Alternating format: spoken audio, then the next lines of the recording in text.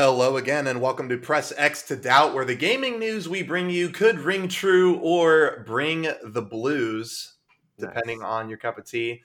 As always, I'm Secret Humor Man, SHM, Luke, whatever you'd like to call me, and I'm here with my main man, Preston. Hey, that's me. I'm still here every week. Every other week. Every other week. And joining us today, we have our very first speedrunning guest. Very excited to introduce Zachary Lawrence. So, hey, Zach, welcome to the channel. Hey, how's it going? Zach, why don't you give us a quick pitch about yourself and your content? Where can people find you? What are you working on, etc.? Sure. I'm Zachary Lawrence. I stream on Twitch. I do speedruns. I post them on YouTube. I don't know how much you guys have talked about speedrunning on the show in the past, but essentially it's just gaming taken to a different level where the point is to complete it as fast as possible. So if you would like to see any of my current speedruns, they would be on speedrun.com/Zachary Lawrence, which is also just a great resource for tracking leaderboards and seeing what other people are doing. What games are you currently working on right now, Zach? Well, I'd like to say Donkey Kong 64, but in the past 3 weeks, I've also PB'd in 3 other games, so I don't even know what my main game is right now. But nice. What are the other games? Yeah, for the past year, I've been mainly working on the Spyro and Crash trilogies on the PS1, and trying to get all those down in order to do what's called a Sprashfecta, which is all 6 games in one sitting to full completion. And over the past year, I took that down from taking 30 hours down to 13 and a half. Hell yeah. Nice. Yeah, we've talked about the Sprashfecta on the podcast before too, so our audience is at least a little bit familiar with what you're talking about. Oh yeah, we had a little bit of a hype episode right before it. Yes, absolutely. Well, thanks, Zach. You can find Zach on Twitter and on Twitch at Zachary Lawrence, I think, unless your Twitter is different. Yeah, my Twitter's different. But yeah, if you go to my speedrun.com, there's links to my YouTube, my Twitch, and whatever else. There you go. That works out. All right. Well, cool, man. And thanks again for being on the show. Looking forward to have you. Looking to see what you bring to the table. As always, we're going to go into our first section of the episode. It's the Two Truths and a Lie gaming news addiction. It is an addiction, but it's also the addition. And today is going to be Preston versus Zach. Yes. It was me versus Mr. PS Premier last week, last episode. Yeah, Smitty. And so the game rules are as such. Preston and Zach both have 3 gaming articles of recent nature. We're hoping. This is kind of a dead season for game news, but I know that these guys have come up with something. Speaking of which, we got hit for the first time ever with the podcasting curse of news coming out the day after you air. Whenever LucasArts just hit all of that stuff, or Lucasfilms game. Oh man, it was so bad. So stuff has happened in the last 2 weeks, but it is very slow. Yeah. That's what we get for recording on Mondays. And most gaming news comes out on Tuesdays. Correct. Anyways, so those are the article rules. And then as soon as all 3 articles have been shared by both Preston and Zach, all 3 of us are going to take wagers, friendly wagers or unfriendly wagers. You can make evil, hostile wagers. Those have been made before on the channel about which one is the fake. So you're going to put your money quite literally where your mouth is and guess which one is the fake one. Especially Zach. We have Zach on the show. I don't know if he's our first Canadian, but I know that he is a Canadian. So he is going to put some of his Monopoly money on the edge here. And who knows what might happen. Yeah, how much money are you guys putting down? I don't know. It all comes down to how confident we are with the bets. Normally, I would say it's around $10 or $15 or something. It's average of $5. If we're nobody's talking big money, but that's whenever it does get big, we're just no, that's not happening. Just a reminder that Preston and I are both teachers, so it's not like we have a lot of money to sling around anyways on stuff like this. Yeah, but that's 96 Canadian. True, yeah. Speaking of which, I will only accept your money if you actually mail me Canadian money. It can't be wire transferred. Nice. Perfect. Okay, well, as always, we are going to have a trivia question for who goes first. I will say, however, this is not a gaming trivia question, but I'm praying to God that at least somebody knows the answer to this, because I know the answer to this, but It's a game who knows? show, you know? It's a game show, right? Okay, from the Jeopardy category, Screams, Shouts, it asks, at the end of the song Helter Skelter, which drummer screams, "I got blisters on me fingers"? Oh, which drummer? Yeah. Oh, I know. Oh no! Hold on, I feel so bad. I mean, who Is is the should I guy tell from you? the Beatles? But holy crap, I can't think what his name is. It is the guy from the Beatles. Is Um, it Ringo Starr? It is Ringo I Starr, couldn't remember yes. if Yeah. he's Ringo the worst drummer Starr. in the Beatles, right? Yeah, that's the joke. Well, the joke was somebody had interviewed John Lennon and said, "Do you think Ringo Starr is the best drummer in the world?" And and John Lennon famously said, "Best drummer in the world. He's not even the best drummer in the Beatles." Yeah, that's the one. So So, bad. yeah, pretty good. But yes, Zach is correct. It is Ringo Starr. I mean, Preston, you were correct too. It is the drummer from the Beatles. Yeah, But he was we were more- looking for Mr. Ringo Starr. Which means, Zach, you get the choice of who shares his gaming article first. You can give it to Preston, or you can go first yourself. I think I will allow Preston to go first. every And that is time. always what happens. All right, All Preston, what do you got for us? So my first article is going to be all about Microsoft. I don't know if you guys have seen this within the past week. It was a really fun weekend if you were an Xbox Live owner. Whenever Microsoft said that they were doubling the yearly price of Xbox Live from $60 a year to $120 a year. Holy cow. And they didn't really give much of an explanation besides like, we're going to be able to get you better games, and Xbox Live is really pricey to upkeep. And everyone's like, PlayStation does it fine. So after that weekend, of course, the backlash came in waves, just pouring over them. I believe it was Monday morning, Microsoft backtracks and they completely say, never mind, we're not changing the price at all. And in fact, from here on out, any free-to-play game, a la Fortnite, Apex, anything like that, does not require Xbox Live, whereas it previously did. So they initially tried to double price, and then they backtracked completely to go back to normal and then offer more free services, basically. And so it was just like, you could have just done this all along. Why were you trying to push this at all? It was an early April Fool's. Yeah, that's what it felt like. It was just so absurd. Now, And what- remind me, Preston, with the Xbox, is it kind of like PlayStation Plus, where you already get access to kind of like free games every month? Is that like what the Game Pass works, or is that a separate charge? So there are two things. If you have Xbox Live Gold or whatever, then you get access to 2 or like 4 games a month, but 2 of those games are usually 360 games. And then if you get Xbox Game Pass, that is like a collection of 200 something games, something like that. But that is a higher charge. So I get Game Pass because I just play console all the time, and it's really good on PC too. But I spend to have both PC, Xbox Live, and console Game Pass. It is $16 a month. So they were trying to raise just the Xbox Live with no big roster of games that come along with it besides the monthly ones. They were trying to get to $12 a month. No, $10 a month, I guess. Which, in my opinion, they were just trying to get you to buy Game Pass at that point.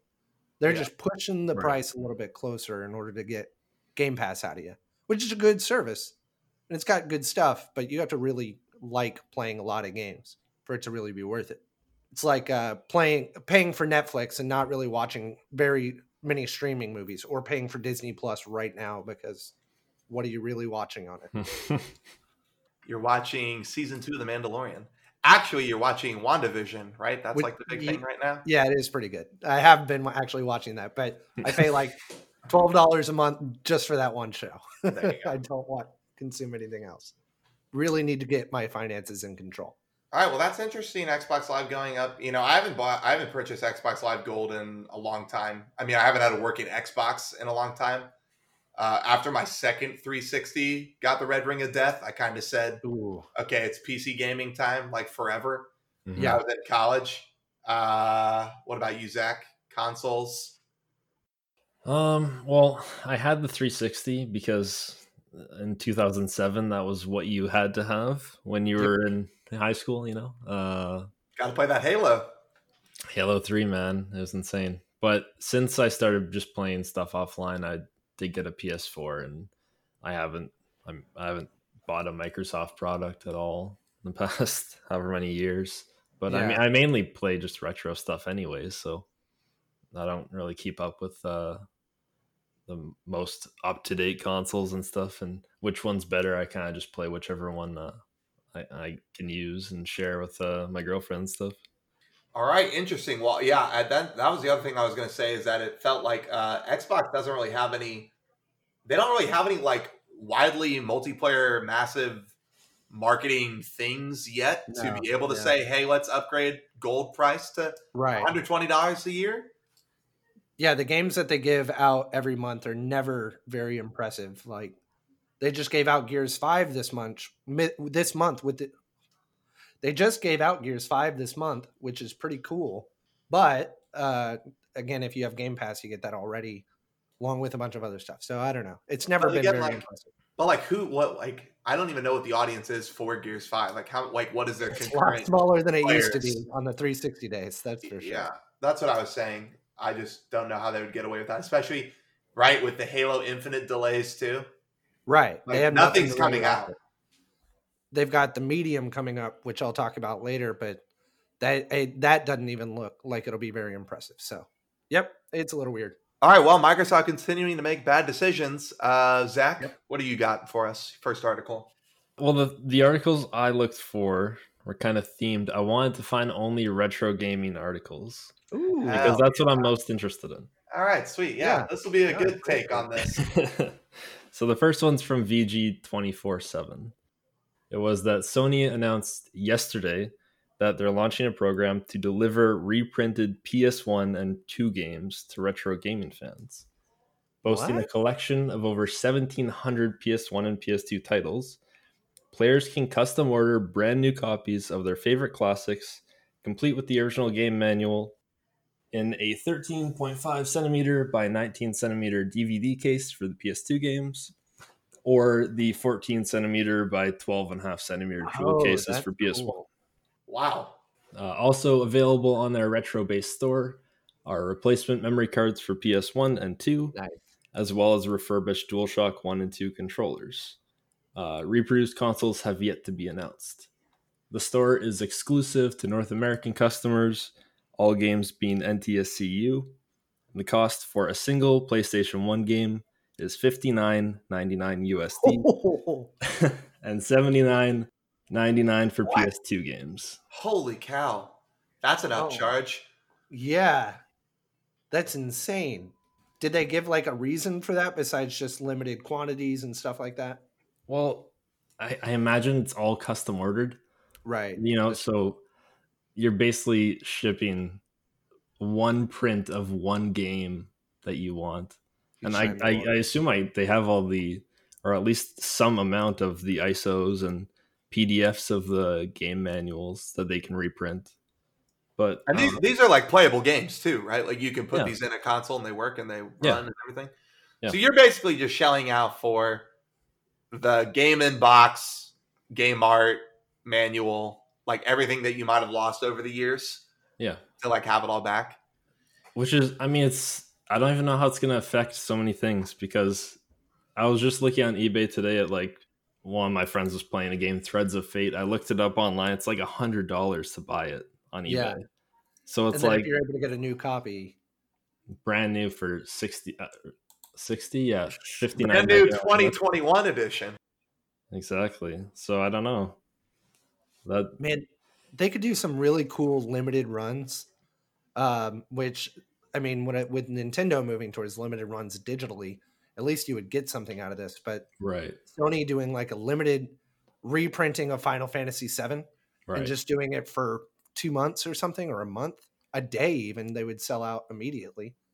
I think they could do a lot of limited runs of I mean, obviously, Final Fantasy VII is probably like the biggest one you could think of Yeah. that would probably pull the most viewers. Although he did say NTSCU only, right? So it's all Yeah. American copies of the games. Oh, right. So I still think Final Fantasy would be a pretty decent pull, but obviously you could do it with Spyro, Crash. Oh, and it said the cost for a single disc PlayStation 1 game is $59.99. Yeah. So I don't know if Final Fantasy, because that's 3 discs. Is it 3? Yeah. Final Fantasy VII, $210 for a nice reprint. But people probably go crazy for like the game manual for Final Fantasy VII. Yeah. Like, Yeah. I bet you if I looked up like eBay stuff for just the game art of like the original Final Fantasy VII, people would be like shelling out top dollar for that. Just getting like a jewel case that seems somewhat in good condition. Especially because collectors alone already are shelling out top dollar for something that is 20 years old that has all that stuff. So just imagine like a collector's edition basically being sold. And it's 2021, it's brand new. And you just got it. And it is a limited print, so it's even more limited than, the print of the games from years past. And Zach, you said there's no word on if they're going to be printing or making consoles to sort of go along with this in any way, right? Like you got to go and find yourself an old right. Yeah. console. It says reproduced consoles have yet to be announced. So, I mean, I doubt they would ever do it, honestly. Yeah. Especially since they just put out the PlayStation Classic, like a year or two ago. Yeah, and that one didn't do too hot, I heard. No. If I remember right, it did not. Like, I mean, it sold out, so it did fine for them, right? But yeah, I guess it did what they wanted to do. But yeah, I don't even remember it being marketed, to be honest. They still just have a pretty big retro kind of gaming fan base, I guess. Mm-hmm. That's really cool. Did they say whenever that was going to start? It was announced yesterday. I don't know if they have the site up though. Or the store up. Yeah. It's pretty cool. Very interesting. I will be tuning in just to see what they release.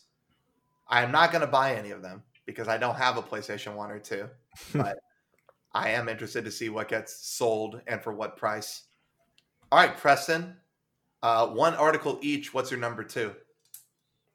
So shifting back to the modern era, you old fogies, even though whatever. Hitman 3 just came out last week, and its first level has speedrunners completing the first level within 10 seconds. So you not log in, but you start it. You can start at a shortcut.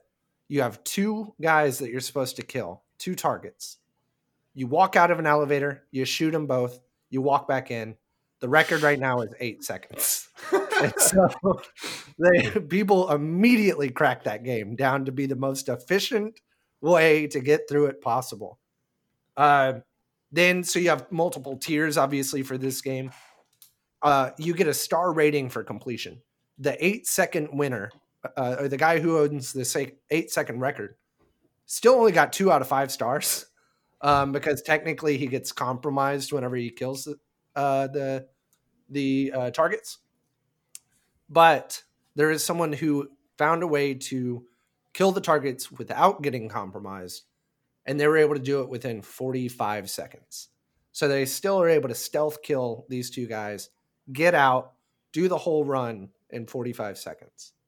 I don't know entirely about like the rest of the levels. But it seems like the first level is just what's really grabbing everybody to just speed right through it. It's bang, bang, get in. Yeah, that's it. You walk out the elevator, shoot, walk back in. Did it say who was the runner that got the 8-second time? Yeah, it is going to be... So the start of the level, speedrun.com currently shows... Oh my gosh, where is the name? Wow, did they not put the... Oh, here it is. Oh, Goron.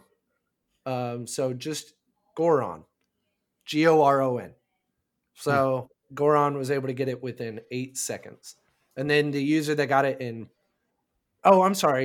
complete Dubai in less than 20 seconds while staying completely hidden. It was Gule.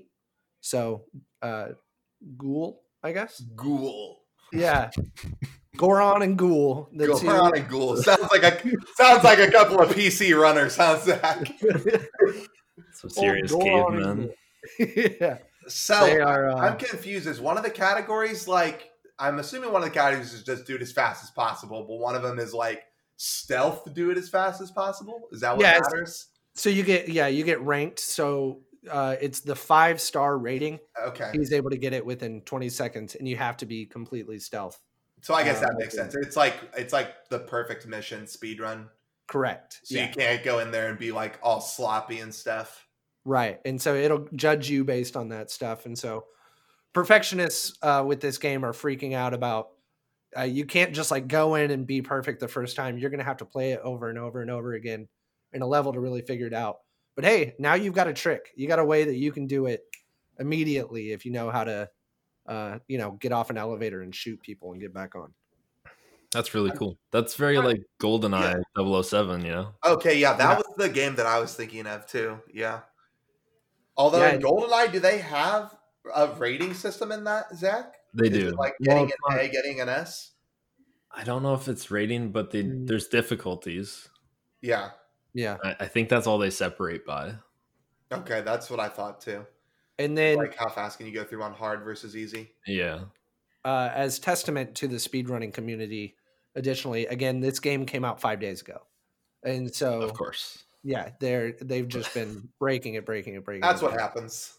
And I don't think this is being used, like people aren't even using a glitch or anything like that. People aren't using any really strats besides get off, shoot, get back on, and you're done. So they're not exactly breaking through walls here.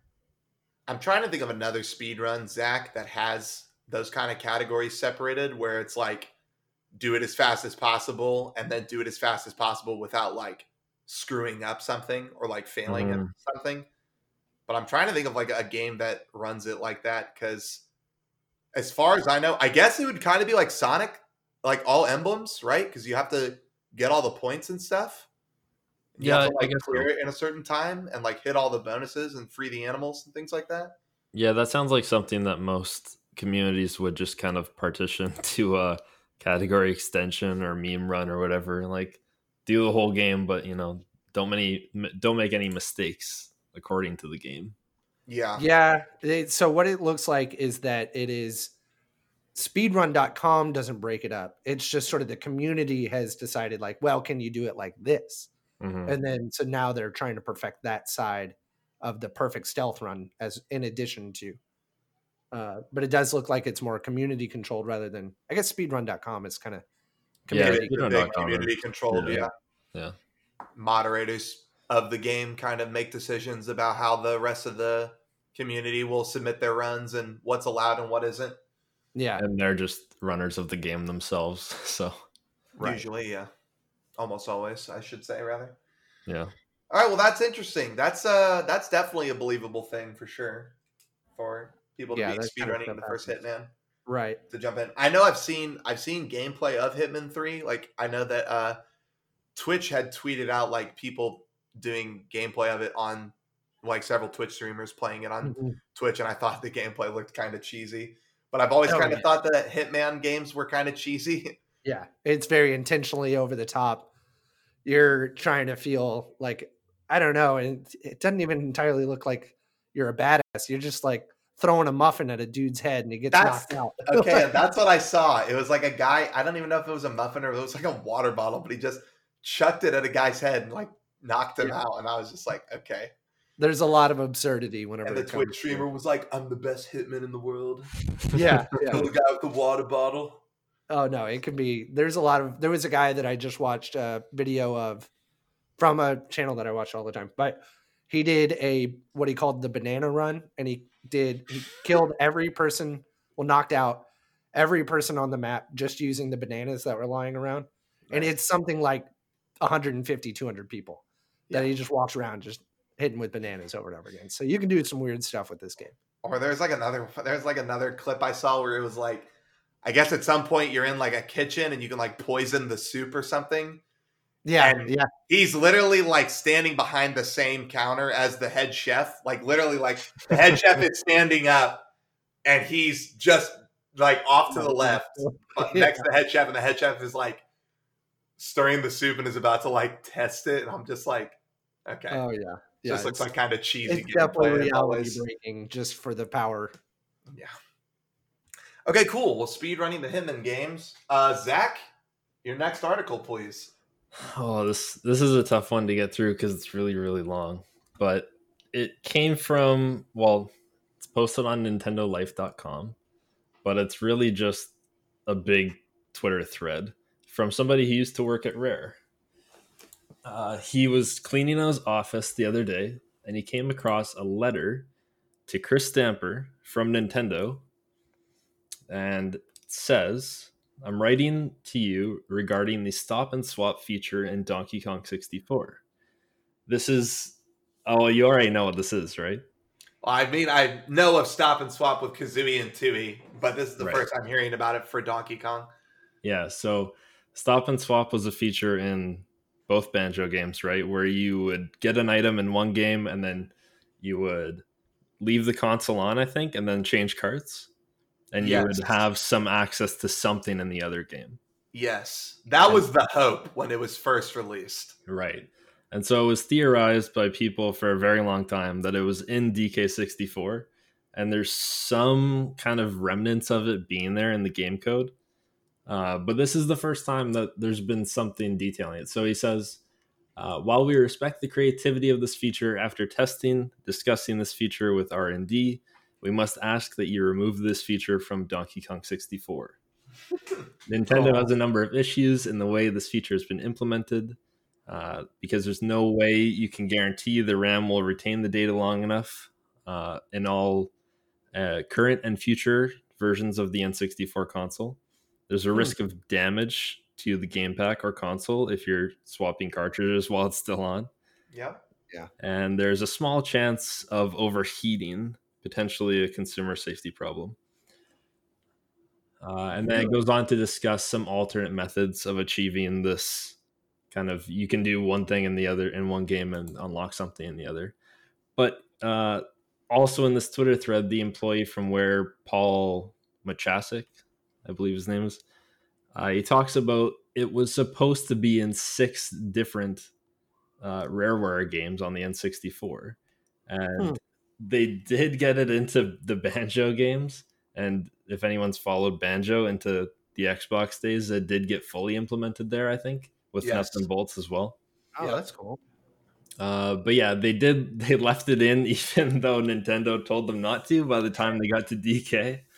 But it was supposed to be in 6 different games. He doesn't say specifically which 6 though, but this is the first time it's been revealed that it was supposed to be in DK64. Yeah. So, Preston, just a little background in case you're unfamiliar with this feature. So, stop and swap was meant for, in Banjo-Kazooie, once you beat the game, there are colored eggs that you can go around the levels and collect. This is only after you 100% the game and beat Gruntilda that these areas open up and you can like go back and collect these eggs. And the hope was you could keep these eggs and transfer them onto Banjo-Tooie when the sequel came out through the feature called Stop and Swap. Yeah. And the idea was you would have the BK cart in the console, take out Banjo-Kazooie, put in Tooie. It would load the memory address or whatever was stored from one game to the other, and it would work. And originally, the Stop and Swap feature was supposed to last I can't remember how long the memory address lasted for, because obviously it wasn't forever. But it was something for it was a reasonable amount of time, a minute to 3 minutes of swapping games. Like a Indiana Jones. Well, here's the thing though. When they implemented into the game, they said it was only successful with 1 second or less game swaps. So obviously no human could take out the game, put in the next game, and get it ready to go in the 1 second. And so they called it a failure until they got to the Xbox versions of the game, which were still Rareware games, but that was when Rareware was bought out by Nintendo or by Microsoft. Yeah. And it just simply gave you Xbox achievements. And if you had certain eggs in Kazooie, you got some unlockables in Tooie, like some cheat codes or something. And I think it did something in Nuts and Bolts as well. Okay. Yeah, I haven't played a whole bunch of Nuts and Bolts, so I don't know if that's true or not. But yeah, that was just a little bit more background about Stop and Swap. So that's funny to me. I can definitely see it being possible because Donkey Kong came out before Banjo-Tooie. It came out the year before Tooie, so I definitely could see it being a thing. And it wouldn't surprise me if the Rareware team just went ahead and put it in other games. Like, I mean, I don't know what you would do in GoldenEye with it, like Stop and Swap, but like there are other cartoon games like Rocket on Wheels, Conkers, Perfect Dark, Jet Force Gemini. I mean, I can definitely see them like slipping in these little Easter eggs. So they didn't get it into Donkey Kong, right? He said it's still somewhere in the code. Yeah, so people have nobody knows about it. Yeah, people have found ways to look at all of the cutscenes in the game, and one of them like zooms in on this one random room in Crystal Caves where people assume that there's supposed to be something hidden there. But yeah, it says also in this thread, despite saying that Nintendo wanted us to take Stop and Swap out of Banjo-Kazooie, a game I'm adamant that it's still functional in. It was never removed. I know, I put it in, I never took it out. In fact, it was implemented in one of the other 6 N64 games in our plan, DK64. And it was at that point that Nintendo spotted it and said no. Yeah, I wonder, because, I mean, if that came out like a year before Banjo, they would have been probably in development at the same time, working together. So there was some studio head that was like, we've got an idea. And then just sort of started putting it into all of them. And I remember, I think it also had to do something with the expansion pack, with the game pack that goes in, because I know for Tooie, you didn't need the expansion pack to play that game. You did need it for Donkey Kong because it was just such a huge game. Yeah. And I think that they tried to program Tooie on the expansion pack, but I think it was like, it either never worked or it was like constantly crashing. And so that's why you play Tooie on the original game pack and it's just super freaking laggy. That was for Tooie, you were saying? Yeah.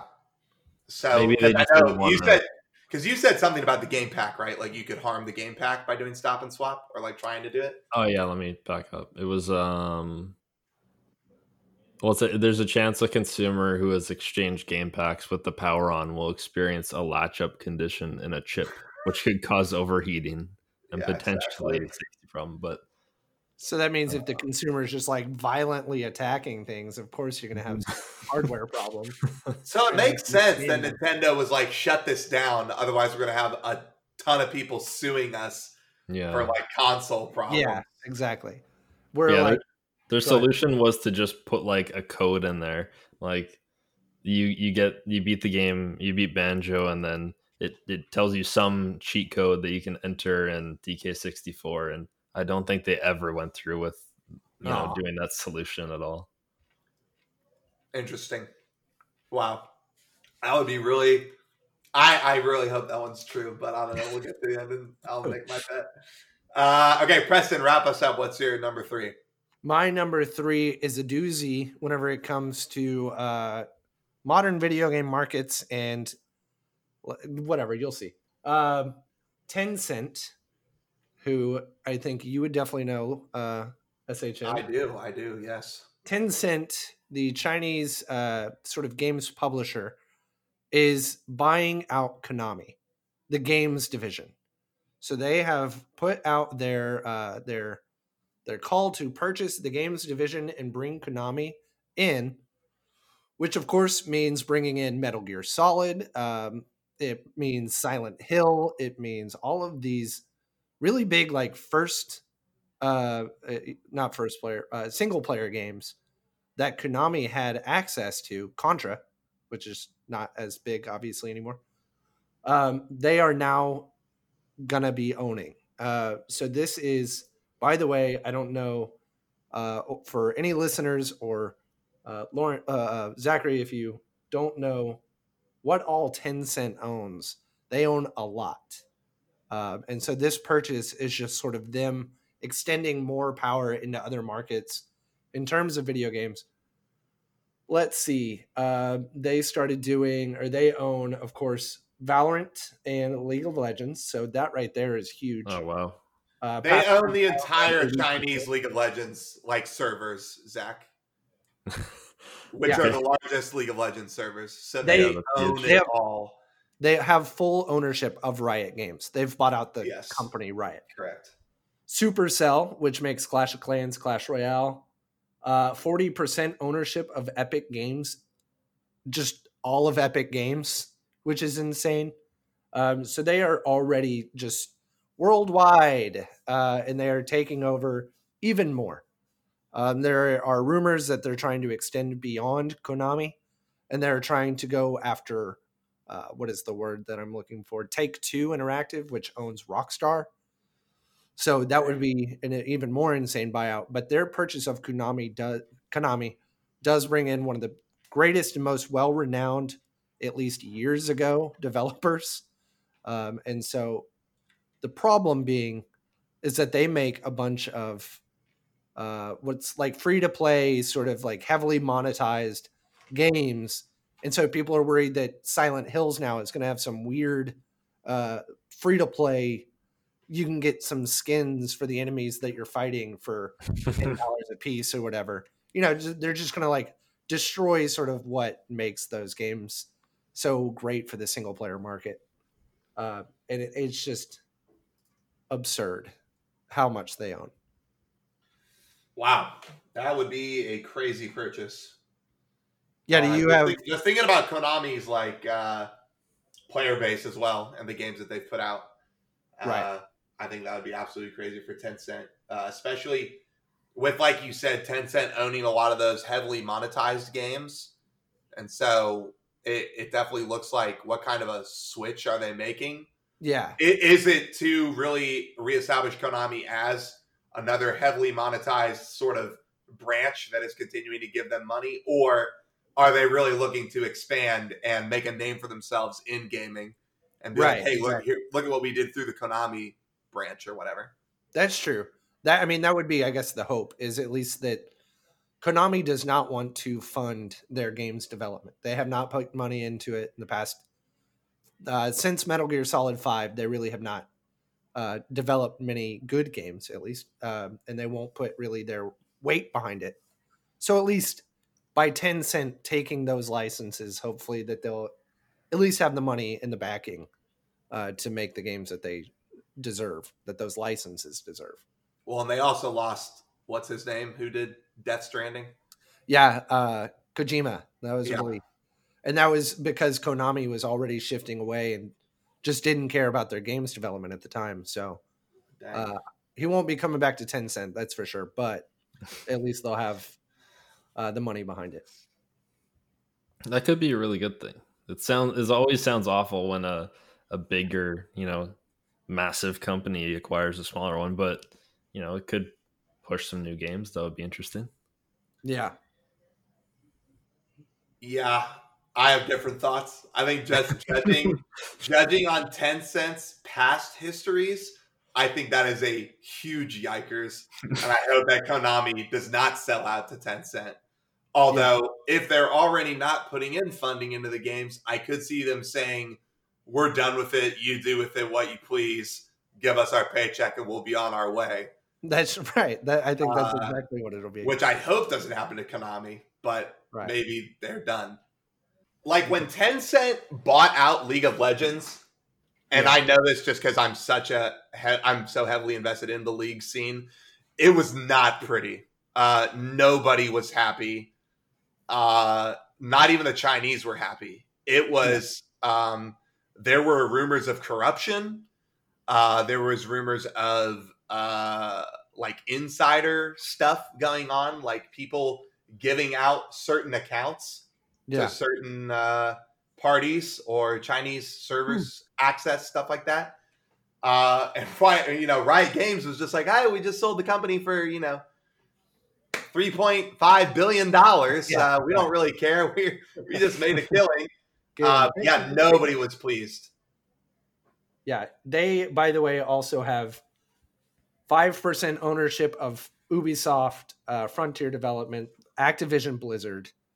So they've got like a little bit in all these other huge companies as well, but just not full ownership. They've got a finger in every pot. Yeah, exactly that. If that's even an expression. I think so. Okay, well, wow. Interesting articles there, Preston. Zach?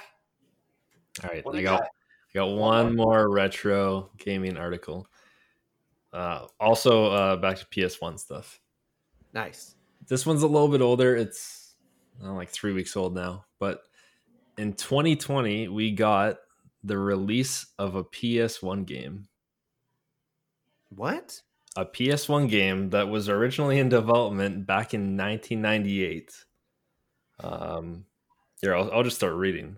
Magic Castle is the name of the game. It was created by 2 independent developers in the late 90s.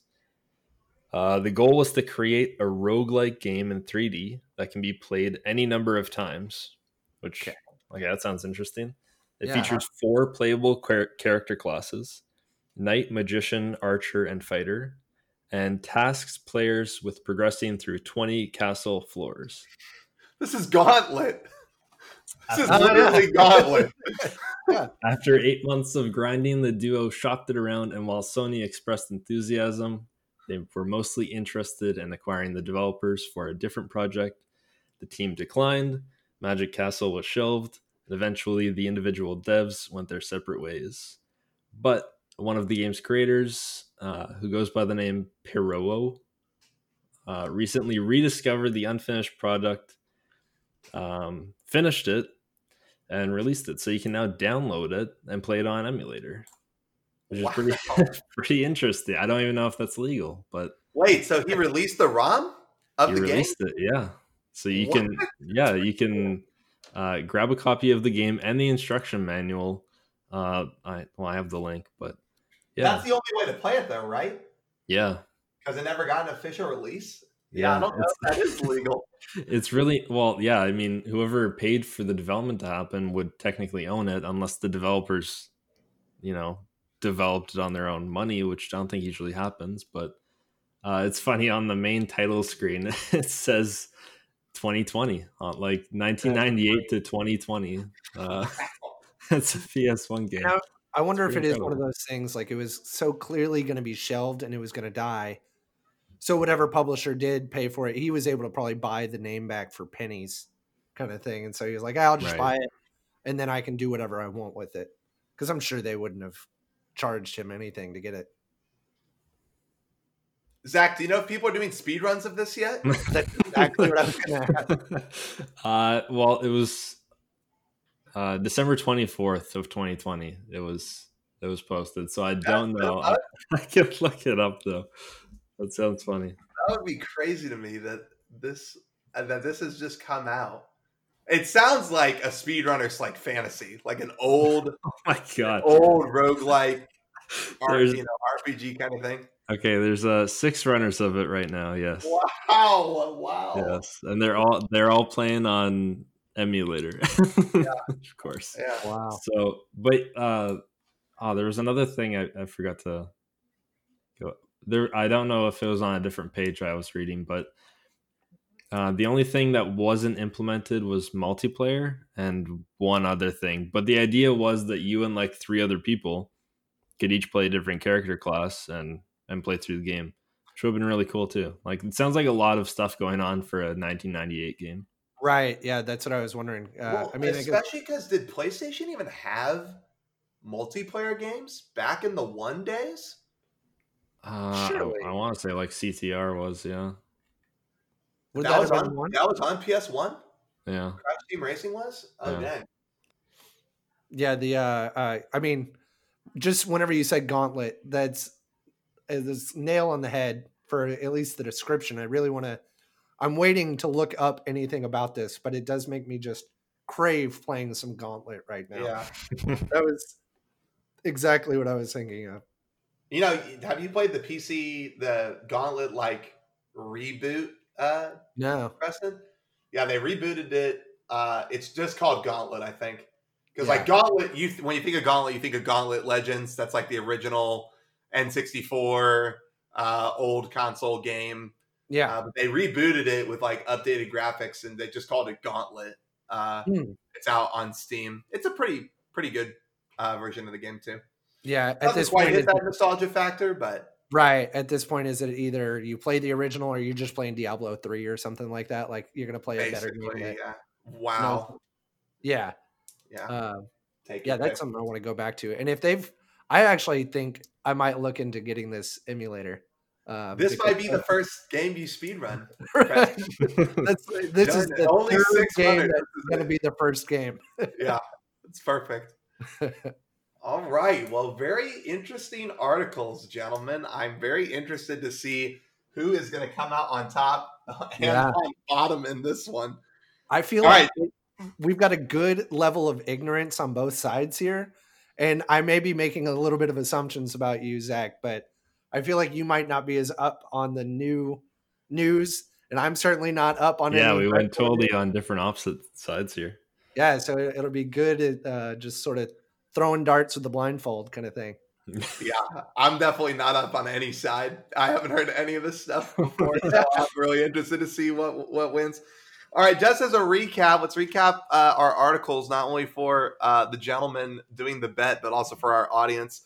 Preston's articles, number 1, he said Xbox Live going from 60 to 120. Number 2, Hitman 3, people being bonkers already with the speed run. What is up with your pronunciation of Hitman? Bang, bang. Oh, what did I say? Hitman? Did I say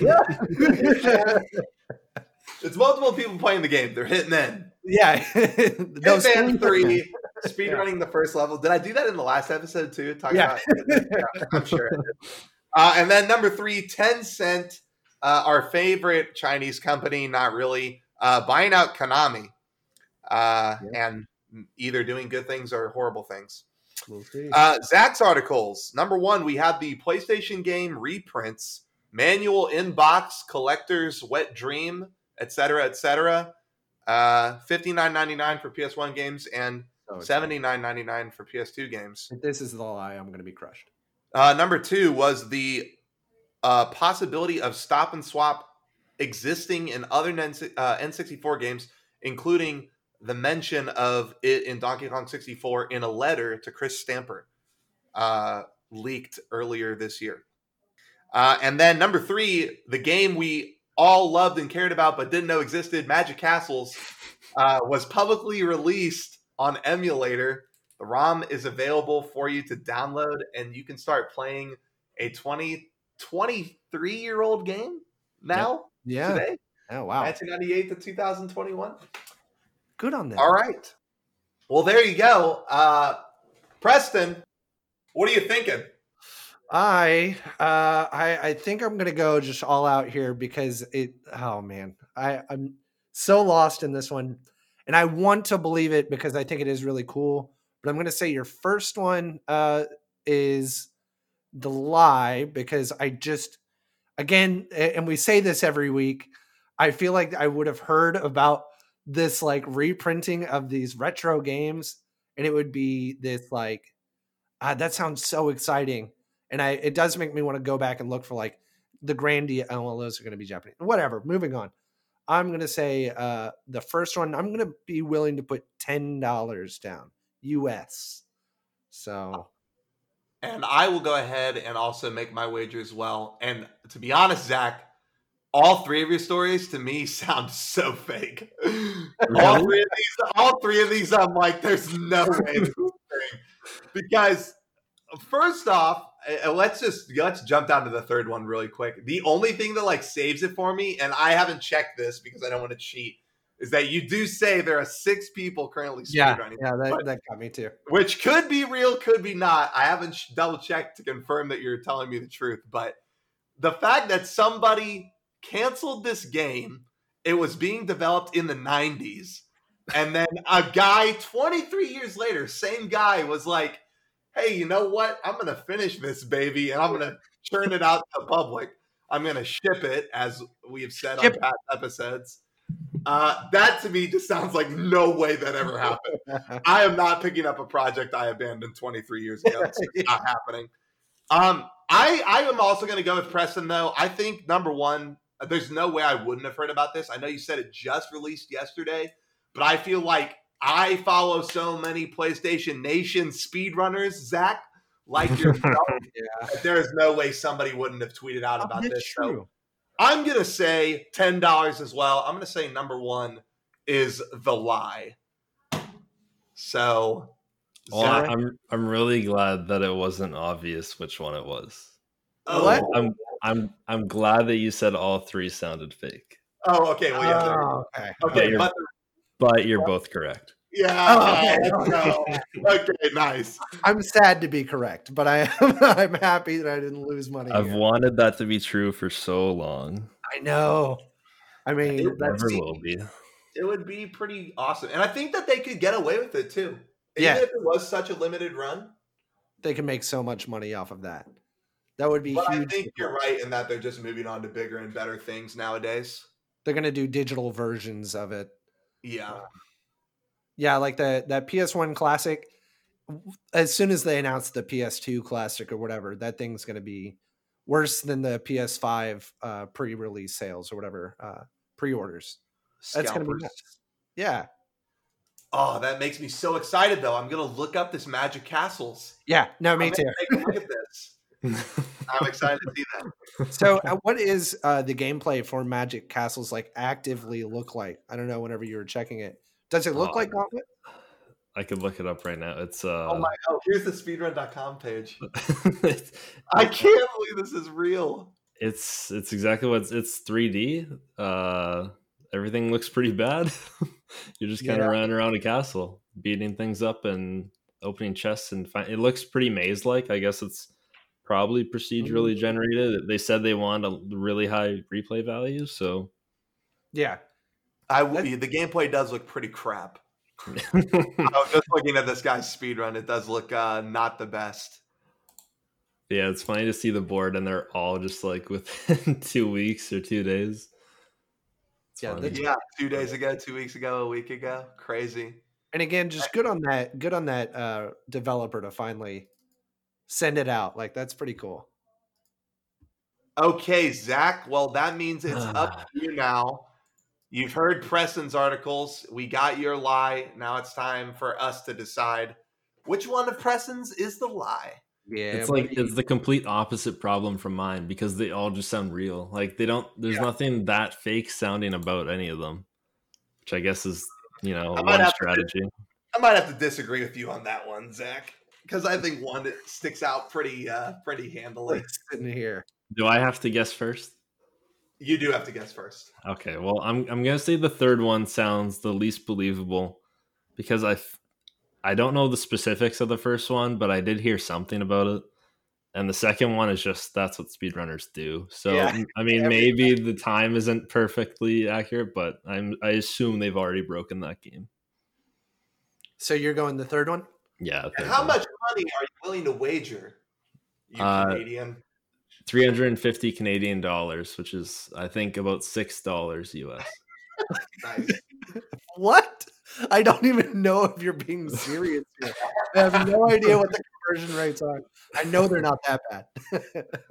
I am also going to agree with you, Zach, just because I think the first two do sound real, but I don't see Konami, which I'm pretty sure is a Japanese company. Yeah. I do not see them selling out to Tencent, which is a Chinese company, because the two countries do not have the best relationship.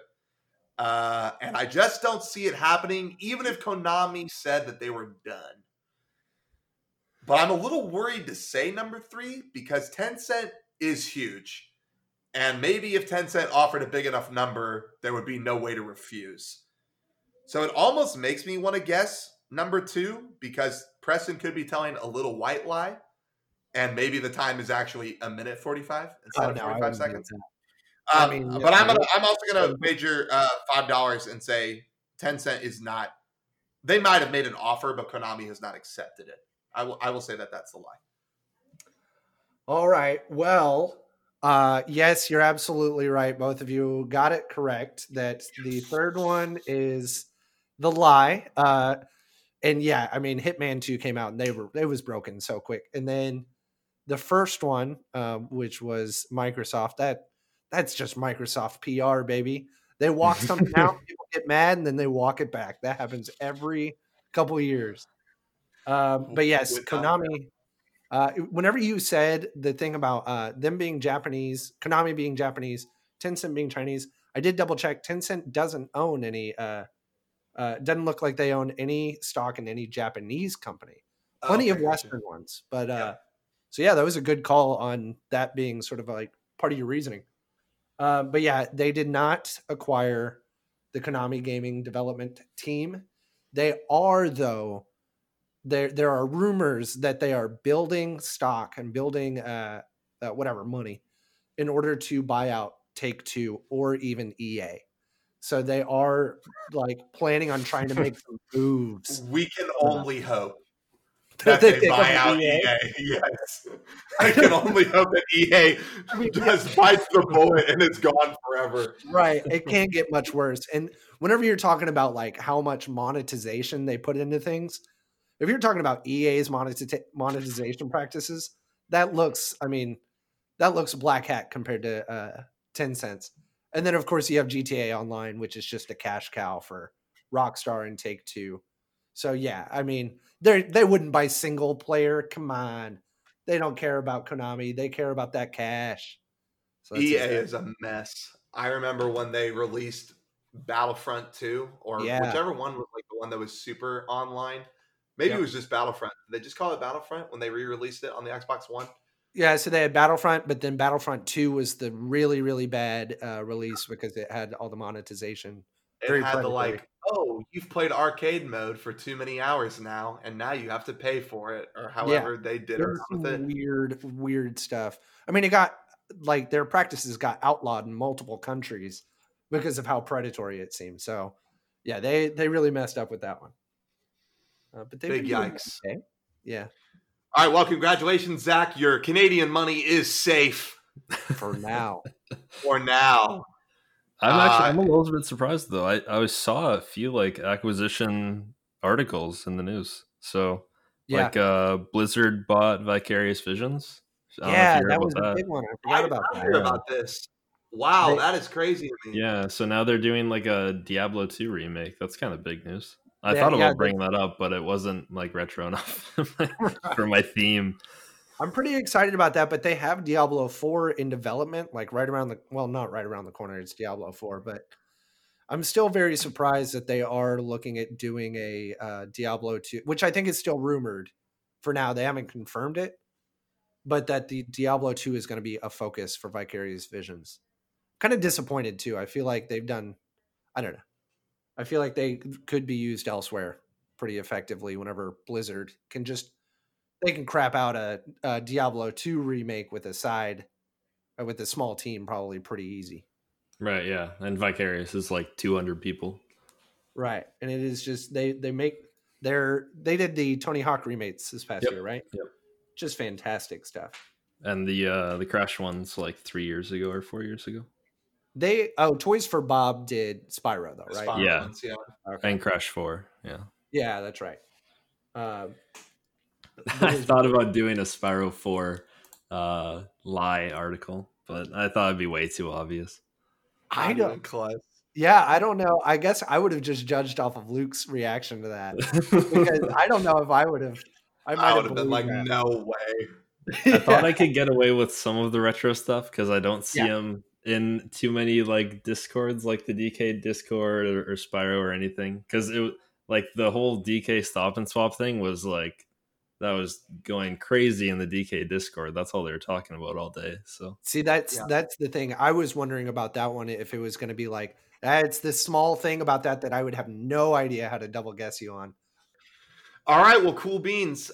Audience, we're going to take a little bit of a break here, but when we come back, we're going to talk to Preston about some of the games he's looking forward to coming up in 2021, and we're going to sit down with Zach to talk about the Solo 1545. What is it? Why are people interested in it? And why will it never happen? So stick around and we'll be right back.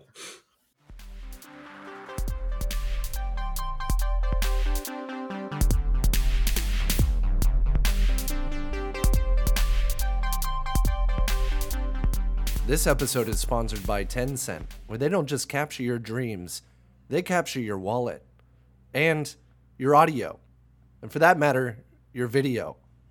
They'll be seeing you soon.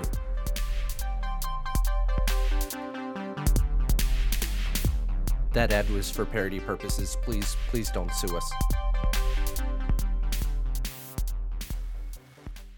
Hey, welcome back to Press X to Doubt. Thank you for sticking with us through the break. We're going to transition into our next section, which is just talking about specific things. We're going to start with Preston. Preston, I have to ask you, now that Cyberpunk is over and done with, we've spent a lot of time. Yeah, a lot of time in our past couple episodes talking about Cyberpunk. Tell me, what's going to be your next big passion project? What's something you're looking forward to sinking your teeth into in 2021? So I've got a couple things. I've already started moved on to my big one, and I got lost in one of its mini games for about 5 hours the other day. I've been playing Yakuza Like a Dragon, or Yakuza Like a Dragon, which is a very big Japanese RPG where you can get lost in side quests and stuff, but it's still a little bit more linear than maybe like an Ubisoft open world. It's got all of the jank and the charm of a JRPG narrative, where it is, in one moment, it'll be cheesier than some of the worst soap operas. And then the next, it's not taking itself seriously. It's having you fight 5 different dudes that are dressed up in diapers that like to act like babies. And you just brought them a bottle of formula and they're very mad at you for intruding, which is actually a fight that I had. And it's very weird, but it's turn-based. And it's, I don't know, it's a lot of fun. I've really gotten lost into it. I think I've already put like 30 hours into it. And I'm on chapter 5. I don't know how many chapters there are, but I know there's a lot more than 5. Very, very, very fun JRPG that just came out recently. Nice, not too bad. Does sound pretty interesting. Yeah, it's goofy as all hell, but I enjoy it. And how about a game that hasn't come out yet, but that you're definitely gonna take a look when it does come out? What's your next big one? This one is, I don't have to buy it. Again, like we talked about earlier with Game Pass, this is sort of why it's probably the only reason I will be playing this game is because I can get it for quote unquote free. It's a game that's coming out in just a couple days called The Medium. It's going to be a horror game coming out in January, so it's kind of a weird time.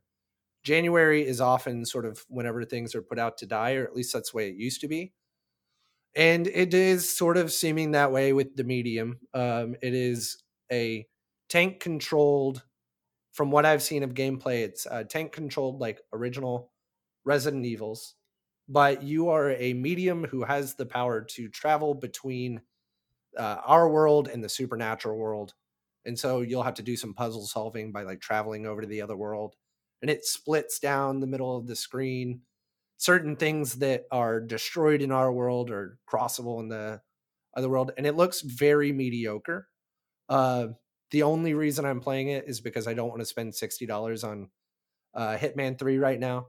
And because I can get it on Game Pass on PC, I'll probably stream it a bit and give me a reason to stream, like a new game that I can actually get into a little bit more rather than something that completely breaks my PC, like Immortals Phoenix Rising that I tried to do, and that was a complete failure.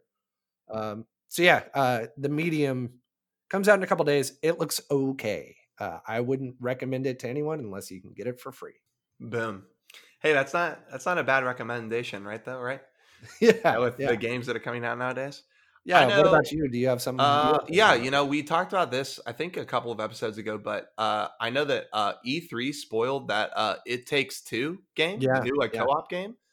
And I haven't played a good couch co-op game in a while. Yeah. Like one that was really meant to be with just you and another player that actually had pretty good gameplay. I'm trying to think of even the last like couch co-op I sat down and played with somebody. It might have been Battle Block Theater. And Battle Block Theater is like a way, way old game, like 2007, 8 maybe. Yeah, because that came out on that old, but it's a while ago. Yeah. Yeah. Xbox Arcade, exactly. And I repurchased it for Steam. But it's been a while since I felt like a good couch co-op. Especially, well, I mean, Fall Guys was like Fall Guys Yeah. was a good multiplayer game. It was a fun like little battle royale kind of thing. But I just meant like pure cooperative puzzle solving, couch cooperative kind of stuff. It's been a while since I've played something like that. And I'm all for like the goofy, artistic, sort of like animated, cartoony style of games. So like games like Battle Block Theater and It Takes Two are really interested and appealing to me because I like that a little bit more than I like the gritty realism of like maybe Metal Gear Solid 5 or Death Stranding or something along those lines. Well, I was going to say the developers of It Takes Two, whenever they made A Way Out, that was one of the best couch co-op enjoy with a friend that I can remember. That it was like just dumb mini games throughout that weren't entirely great, but like the experience was cinematic enough that you felt like y'all working together actually achieved something rather than just being sort of like gimmicky in any way. It was still really fun. And I think that was a gritty, realistic game where you're trying to break out of prison. And yeah, I don't think it fit sort of the silliness of some of the things that you were doing. And so this looks like I like that cartoony feel like you were talking about, and that aesthetic. And then the other thing I was going to say is that I think they already said it's not coming out until Q4 of 2021. So it'll be another one to like wait for the holidays. But oh, really? I do think it'll be a good game when it does come out. I think that's what it showed on Steam was Q4 2021. I see it at least for, I don't know. I see it for March 26th, but that's still a pretty good ways off. But hey, that'll be right around, what is the word I'm looking for? That'll be right around spring break. So that'll be perfect timing for couch co-op. It'll be Preston and I's first co-op speedrun. Exactly. What about you, Zach? You got any 2021 gaming stuff you're looking forward to? The only thing I can recall from recent memory was God of War Ragnarok. Ooh, that's got to be like the most vanilla answer. But I think God of War was one of the first kind of games I played. I don't know. This was like back in 2005. I was a kid. I was playing God of War for the first time. I remember just playing the hell out of it, and went back and multiple times throughout my life to play the original. So I did play the latest one that came out a few years ago, and it wasn't really like my thing. I thought a lot of the puzzles from the originals were just a lot more interesting, and the combat was like a lot more options back. Well, I mean, maybe I didn't get far enough into the game to see everything, but yeah, it does take a little while to open up. Yeah, so I wonder if this new one's going to be kind of in the new style of open world, kind of, or back to the original Switch. Yeah, I wouldn't expect to see it go back, unfortunately. No. Yeah, I was gonna say I really enjoyed the God of War. I guess it was 2018 at this point. But it took probably about 10 to 15 hours before you got the, I guess, spoilers for anyone that doesn't know, but 10 or 15 hours before you got the Chains of Chaos that you get in the first 3 games. So like his signature weapon takes a while. And the axe was fun, but like by the time you get those Chains of Chaos, you're really itching for something new. And that's whenever it kind of opens up with more puzzles and more goes back to the original style, but still with that new camera. Yeah, maybe I'll have to actually get through it a little bit more before the new one comes out then, just to see all the new stuff. I say it's definitely worth like knock it down to the easy difficulty. Yeah. Fly through the beginning and then just knock it back up once it gets interesting again. Yeah, the only other game I could think of was I saw a trailer for Hogwarts Legacy. Yeah, buddy. Oh, yeah. I have no idea what it's about. Like, I don't know what you actually do. I don't know either. But I'd like to try it. Yep. I just want to live in that world. That's all. Harry Potter. That's it. I just want to be a wizard too. Yeah. Just let me be a wizard. Yeah, I don't know when that's going to come out, but we'll see. That was recently pushed back to 2022. So we got a little while longer, unfortunately. Big bummer. But besides, when's the Harry Potter RPG coming out? That's the one. That's it. Yeah, that's. Well, it's going to be. Yeah. Yeah, it's Hogwarts Legacy, so it's like set 500 years before Harry Potter or something, or 200 years. But you are a student that goes to Hogwarts, and you go and do classes and level You up. are Godric Gryffindor. Oh, that would be really. I guess that would be really cool. I'm definitely down for that. Right? Like, were there even houses 500 years ago? Or are you just like I a have Hogwarts student? There's some like Harry Potter fan that is freaking out and getting really upset that we're even bringing up his name within 500 years or something. Yeah. They're like, oh, you don't even know the timeline, man. Yeah, right. You know we're close. So you do play as a student, and I think you can go to classes and you like level up, but I don't know who the big bad would be. It's obviously pre like Voldemort by a long shot, so I have no idea if it's just going to be Mr. Slytherin. Dragons. Just dragons. Could be, yeah. It's just dragons. Beyond new games coming out here soon, I hear that y'all have something going on, and it is called the race to the solo 1,545. Disrespect. I'm so sorry. Go ahead. Yeah. Well, Zach and I don't necessarily have this coming up, but for those who are unfamiliar with the idea of a 1545, this was a team event that was started 4 years ago by people within the Spyro and Crash Bandicoot community. Basically, there are 3 multi-game races that currently exist on speedrun.com. There's plenty more, but like the 3 most popular ones are the Super Mario 602. That's comprised of 100%ing SM64, Sunshine, and both of the Galaxy games. Jeez. Which has 602 stars in total, or 602 stars and shines. The Rareware 301, which just happened this last weekend, that's Banjo-Kazooie 100%, Tooie 100%, and Donkey Kong 64 101%. And then the Sprashfecta, which we've already explained earlier in the episode, which is 642%. So 642 plus 301 plus 602 equals 1545. And for 4 years now, every summer, the speedrunning communities have come together and hosted a relay race of about teams of 9 to 10 runners who would run these 13 games over the course of a weekend. And you would try to balance out teams to make them as even as possible. And then everybody would start, Friday at around prime time, 6 p.m. And the teams would finish around Sunday at, 8 p.m. or so. And it was just who could, which team was finishing their 13 games the fastest, right? And so you would have 9 to 10 runners running 13 games. Obviously, if Zach and I were on the same team, I would be running like Banjo-Tooie and maybe Kazooie. Zach would be running like Spyro 2, maybe one of the Crash games. And then we would have, 7 other runners doing the other games. Wow. So this has always been a team event. This has always been something that nobody would have ever dreamed of doing alone. But now recently, the very first person to ever do an attempt of a solo 1545 has just tried to do it. And unfortunately, he did not finish. His name is Rob the Gamer 115.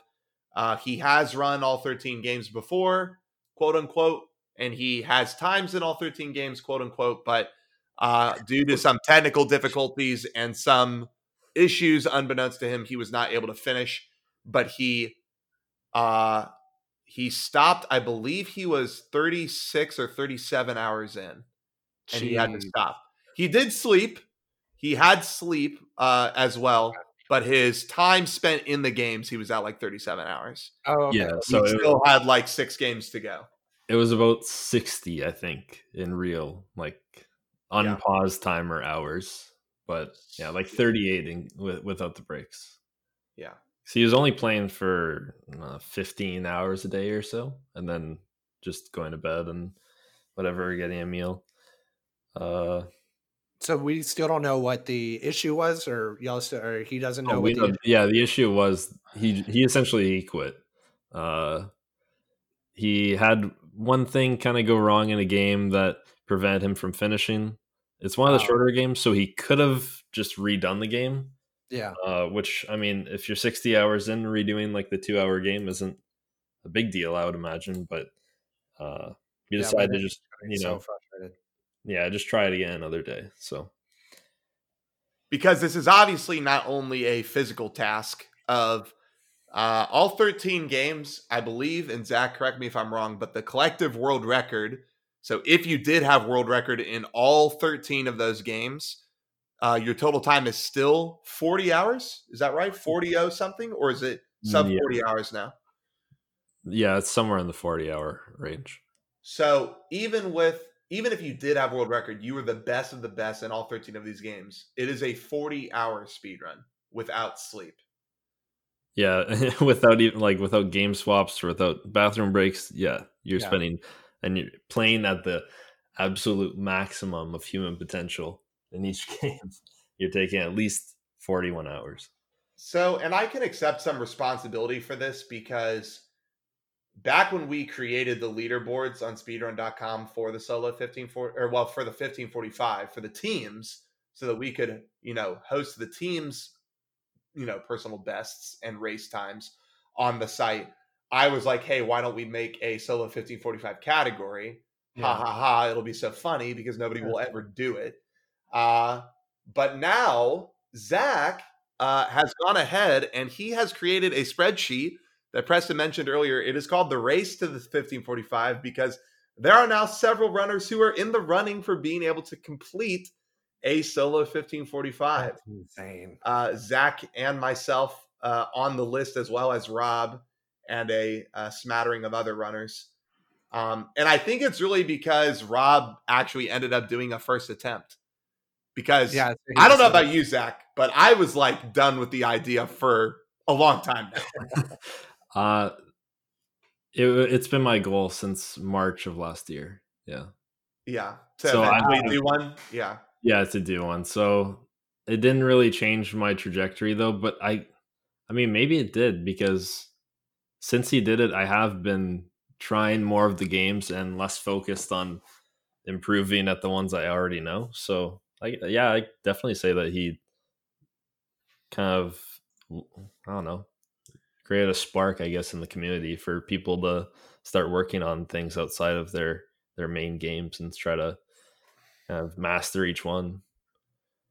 And we kind of talked about this, in our second episode, Preston, about the guy who got to level 90 by picking flowers. Yeah, right. You don't want to be the second guy to get to level 90 by picking flowers. You know what I mean? Yep. You want to be the first one to undertake this and actually be successful at it. And I think Rob inherently lit a fire under the 1545 community's butts and said, hey, I'm going to do this. And even though he still had, probably halfway to go still, I think he sort of set a precedent of saying it's doable, even with sleep breaks. And so I think more and more people are going to be interested in finishing it, and we'll see who actually comes out on top first. And so there's no no one's trying to do this all in one run, right? Like everyone is with the understanding that there's going to be sleep breaks. Well, Zach, what do you want to talk about this one? Okay, so everyone has a different philosophy on exactly how they want to approach it. I know that me and SHM are pretty similar. We both have the idea of doing 2 back-to-back kind of 25-hour marathons with maybe 10 hours in between of just rest. Rob, on the other hand, he's like way on the other side of the spectrum where he wants to do it over the course of like a week with, breaks every 15 hours instead of every 25. There is one runner who has brought up in the past that he wants to do it all in one sitting. It's insane. Yeah, his name's Zando Toaster, if you're at all curious about watching him. But he said this after finishing, what was the run, like a 25-hour run maybe? He did Sprash Fecta plus Kazooie plus SM64 plus I think that's a little bit of Galaxy, or was that it? I think he stopped there. So that was eight of the 13 games, not including 3 of the longest. Yeah. Yeah, 8 of the shortest games. Yeah. And he did it in 25 hours? Yeah, and he said after that he would prefer to do it all in one sitting. And personally, I've done a run longer than that. I wouldn't want to do a run any longer than that if I don't have to. But I mean, I guess it's possible. I don't know. What's the longest single sitting run that someone's done? Well, the one that comes to my head is Hagenator's 903, which is 301s back to back to back. And it took him 39 hours to do that. But Right. I think that was also 39 hours with like an hour or 2 hours of just not playing and eating Mhm. and like getting up. And obviously he had plenty of restroom breaks and stuff like that. Zando's times alone, we're talking like 54, 55 hours of uninterrupted speed running and no Yeah. sleep. That's Another one just that something comes I to don't mind. see. That's just something I don't see as viable at all. Like I think Hagenator, he's pretty degenerate, so it makes sense that he could go through a 903 like that and be okay. Especially because Hag's on the young side too. I think Hag's only 22 years old. And I know as I've gotten older, it's been harder for me to do longer runs. Like I was in the 301 this last weekend and I couldn't even do Donkey Kong. I did not get a lot of sleep. I had like maybe 4 hours sleep prior to the day. I just didn't plan well. But yeah, I mean, another 6.5 hours would have killed me.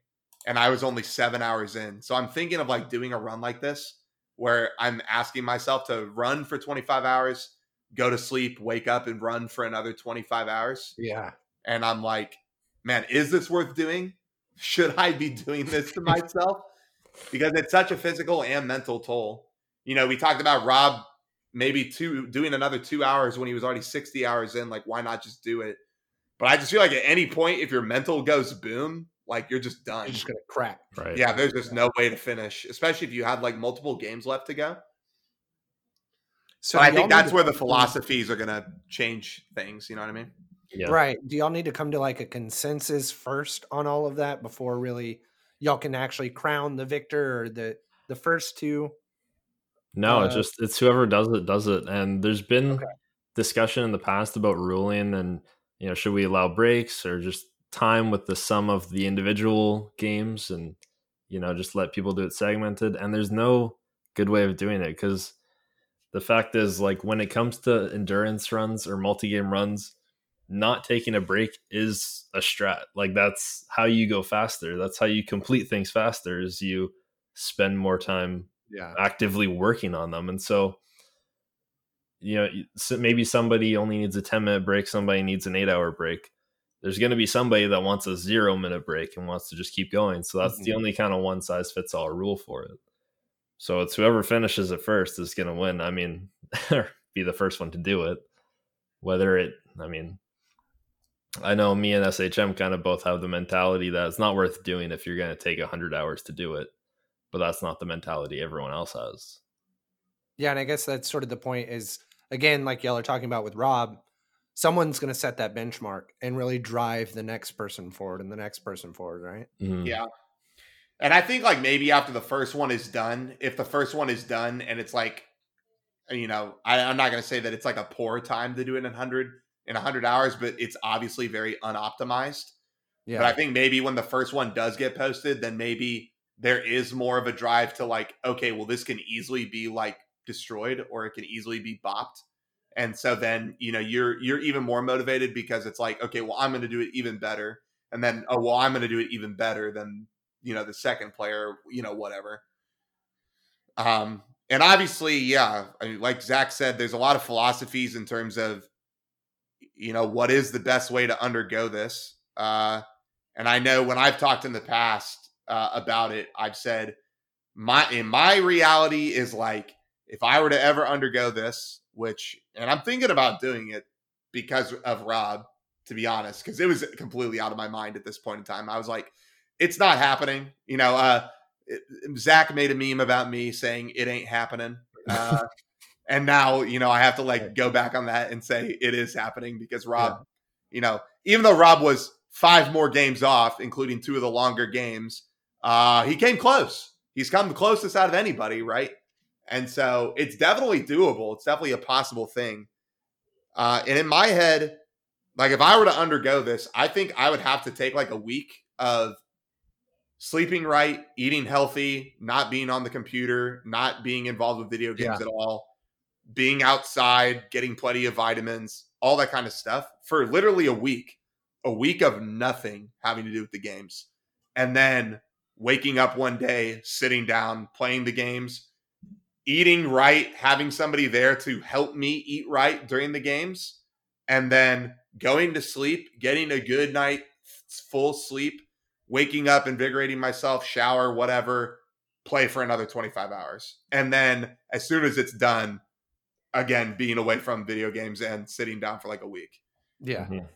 And to me, that's just like, that in itself is such a physical toll, and it has nothing to do with my mentality that, you know, I'm just thinking that alone to me is just like, it seems so formidable and it's scary. It's like I'm afraid to like try it because I just think, I think of like the maximum time that I've spent doing games, and I just can't imagine like let's just imagine one run goes bad and like suddenly you're spending an additional 20 minutes on a game and you're like wanting to go to sleep and like stay on schedule and stuff like that. And I think Zach and I have pretty much nailed it down that one sleep break is like the most optimal and the most realistic versus not sleeping at all, because not sleeping at all is like basically impossible unless you're world record. And even then it's still like very tough. But go ahead.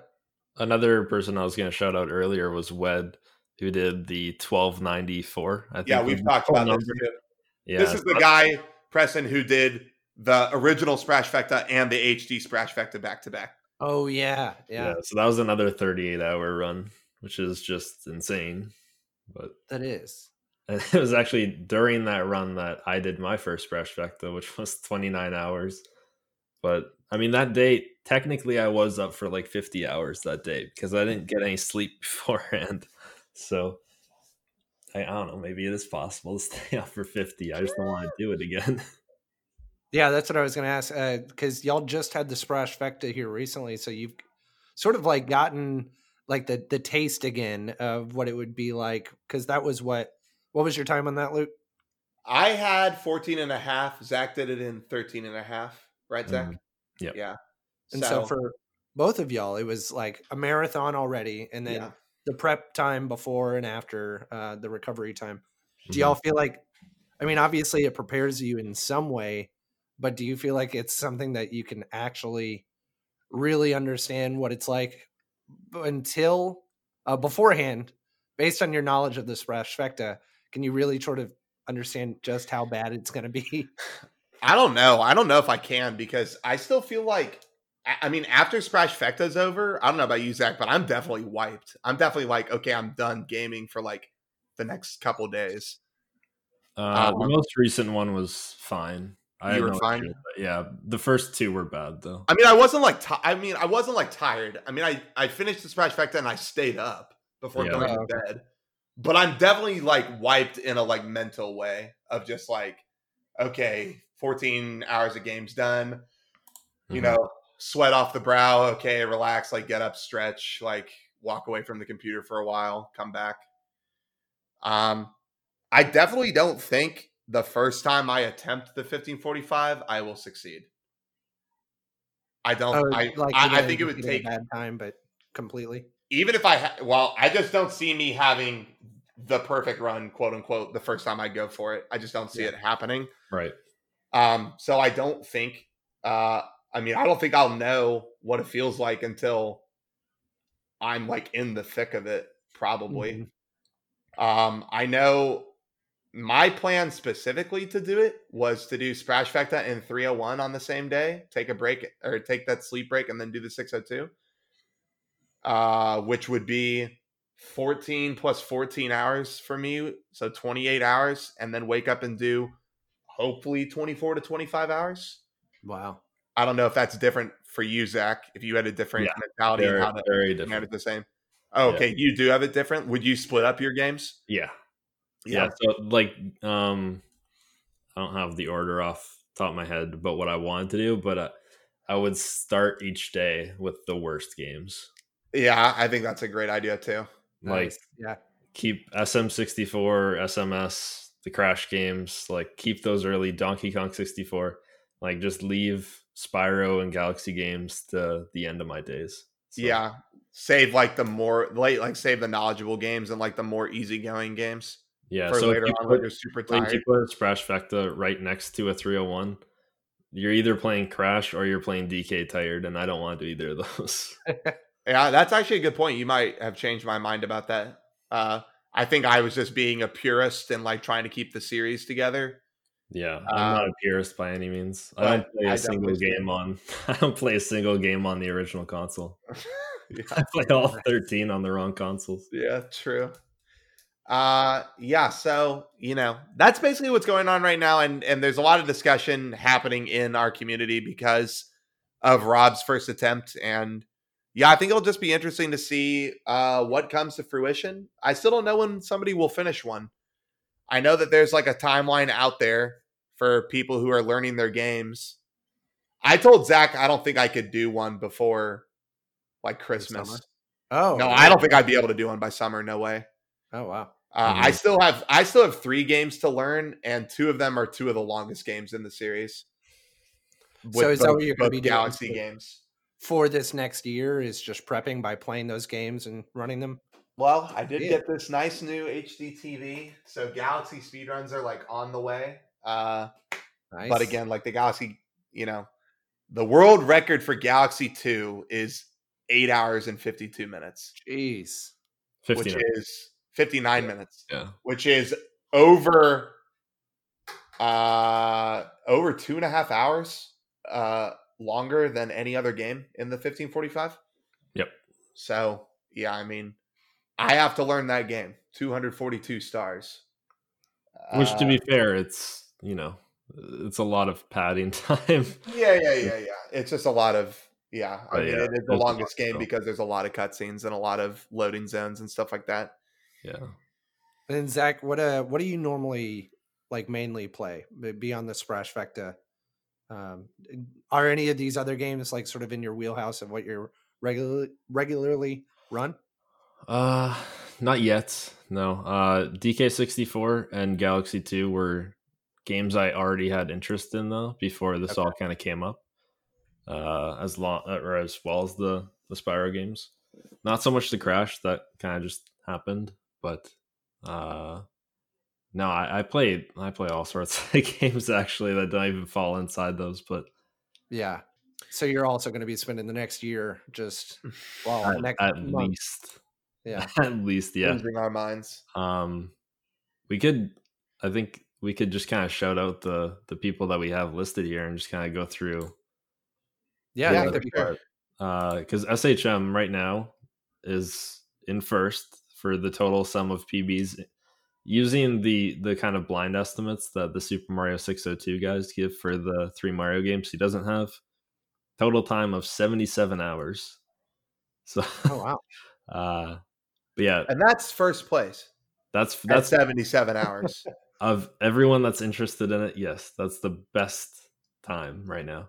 If you matched all your PBs, but second is Rob, only like 2 hours behind. He has 80 hours. He's the only person that we have listed though that actually has a time in every single game, and it's kind of funny that SHM earlier put time in quotes.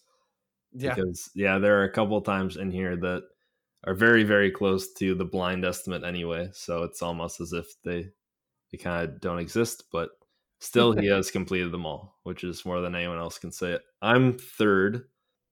Obviously, I've done all the Splash games, but I do not have a time in Mario 64, Sunshine, Galaxy, or Tui. And I have kind of a segmented DK time. And that's still just almost 100 hours. And then we have Zando Toaster, who's at 102 hours with lots of games he hasn't run. iCup speedruns at 113 hours. That's wrong, but I don't have a couple of his times. He hasn't done any Splash games. He's the only person on the list who hasn't done all 3 series at some point. And last is Claire, or Mutants Abyss, who has at multiple times held the 602 record and is interested in all the other games. So I don't know. Maybe it'll be one of the 6 of us to be the first one. It's probably going to be Rob. Yeah, I would imagine it will be Rob if he ever has the time to sit down and do another one. Yeah, I don't know who's going to, of those 6 people, who will ever actually finish them, but I got faith. Anyways, if you're interested in running this horrible, horrible idea of a speed run with us, you can reach out to us on speedrun.com/the1545-1545. Accessibility is pretty easy for all 13 games, to be honest, especially because the 1545 community does allow you to run all 6 Sprash games on emulator. So, yeah, the difficulties aren't really there. The difficulties are more from learning all 13 games and optimizing all 13 games. So, Preston, if you thought learning one speedrun was hard enough, try 13. I can see how it's going to take about a year just to prep. Yeah, I can definitely. That's insane. It's definitely nuts, but somebody's going to do it, and hopefully this podcast will still be running, and we can announce it, and it'll be awesome. Ooh, yeah. All right, well, I think we have reached the end of this section, so we're going to move on. Right before we sign off, we're going to do our customary shout-outs like we do at the end of each episode. Give a little oomph back to the community that we so love and adore. Yep. Preston, go ahead, give us a... So this is cheating as usual, but it is a re-shout-out and just because I'm so excited for this next episode. For Level Zero, Greg Griffith, our first guest on our second episode, has been still consistently putting out shows, and each one gets better and better. He's been incorporating weird little like characters that he's bringing in from the different companies. Whenever he did the history of Microsoft, he used sound bites from Master Chief all throughout. He's done a lot of really fun stuff. And this next one that should probably come out on the same day that we release is bringing together the whole community in order to make like a sea shanty for game genres. So his episode will be all about game genres, and the sea shanties focuses in on the pirate game genre and why it's so much better than the rest. So that'll be just sort of like a bonus thing that a lot of people have contributed to. And it is really, really awesome and just fun. I think that's one of the main things about his podcast is that it's just fun and enjoyable and lighthearted. And it's only like 25 minutes. So it's always worth a quick listen to. He's a great guy. I really enjoyed having him on the show. And I think he does put out good content. Going back to his fun content, I think even the history of Nintendo with Mario stepping in and him having Mario on the show was also a lot of fun. I think he continued a lot of those ideas. It's awesome. All right. Well, I'm going to give my shout outs to a runner on Twitch. His name is Falcon X Falcon. Very, very good at the Rareware games. He just recently took back the 301 world record away from Connor 75 this past weekend on Saturday, achieving a new world record of 12 hours and 19 minutes. Wow. If you take out his 20-minute break, his 10 minutes in between Kazooie and Tui, his 10 minutes between Tui and DK. So congratulations to Falcon. He's always been very optimized in his games, and he's been doing good. So if you're interested in watching his top-tier gameplay or his not-so-top-tier OT randos, you can check him out at twitch.tv/FalconXFalcon. Nice. Zach, how about you? I'm going to shout out one of my buddies, Ethan RTA. He's also a speedrunner. I was watching him earlier today, and he did his first SM64 120-star run, and he got like a 219, which is pretty insane. And then after that, he played SMB2U just for fun, I guess, and he got third place in any percent save and quit, which is kind of insane. But yeah, guys got record and Mario Lost Levels, War plus D4. He's got all levels All-Stars and Mario Bros 2, all 4 games of Mario All-Stars. He's insane. But he's got like less than 1,000 followers on Twitch, so definitely deserves it. He's really good. Nice. I didn't even know he had that many records. No, he's ridiculous. Like, I didn't realize he was like a side scroller god. Yeah. The Lost Level games are pretty tough too. But in yeah, terms just of the getting print and the into move that you do. he's kind of just getting into like SM64, so that's pretty cool to see him doing that. What were Yeah. their names again? Both of y'all shout outs? We have Falcon X Falcon from myself, Ethan RTA from Zach. You can give him a follow on the Twitch. Awesome. All right. Well, from all of us here at Press X to Doubt, we appreciate you being here. If you want to find us on Twitter, we are at Press Doubt. Is that correct, Preston? Nice. I remembered.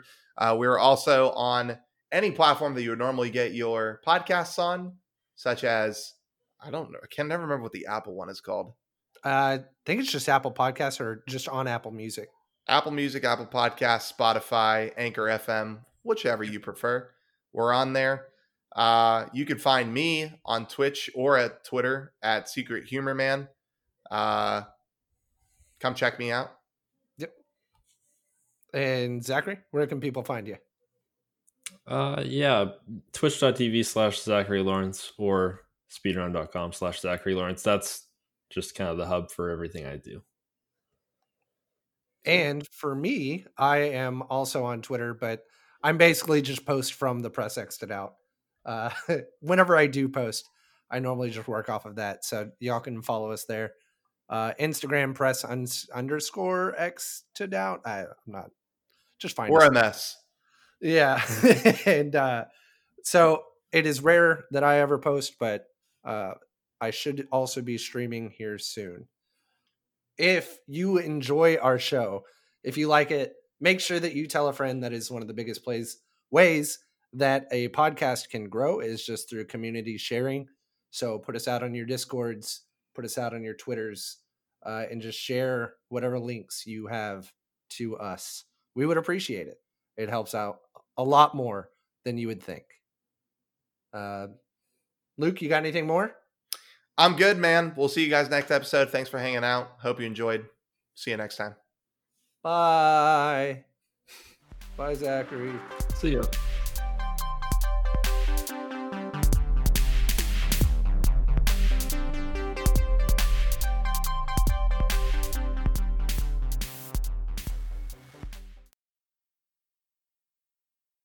We're gonna. That was good enough. All right. Yeah, I'm gonna go ahead and do. Nice work. We kept it nice and concise.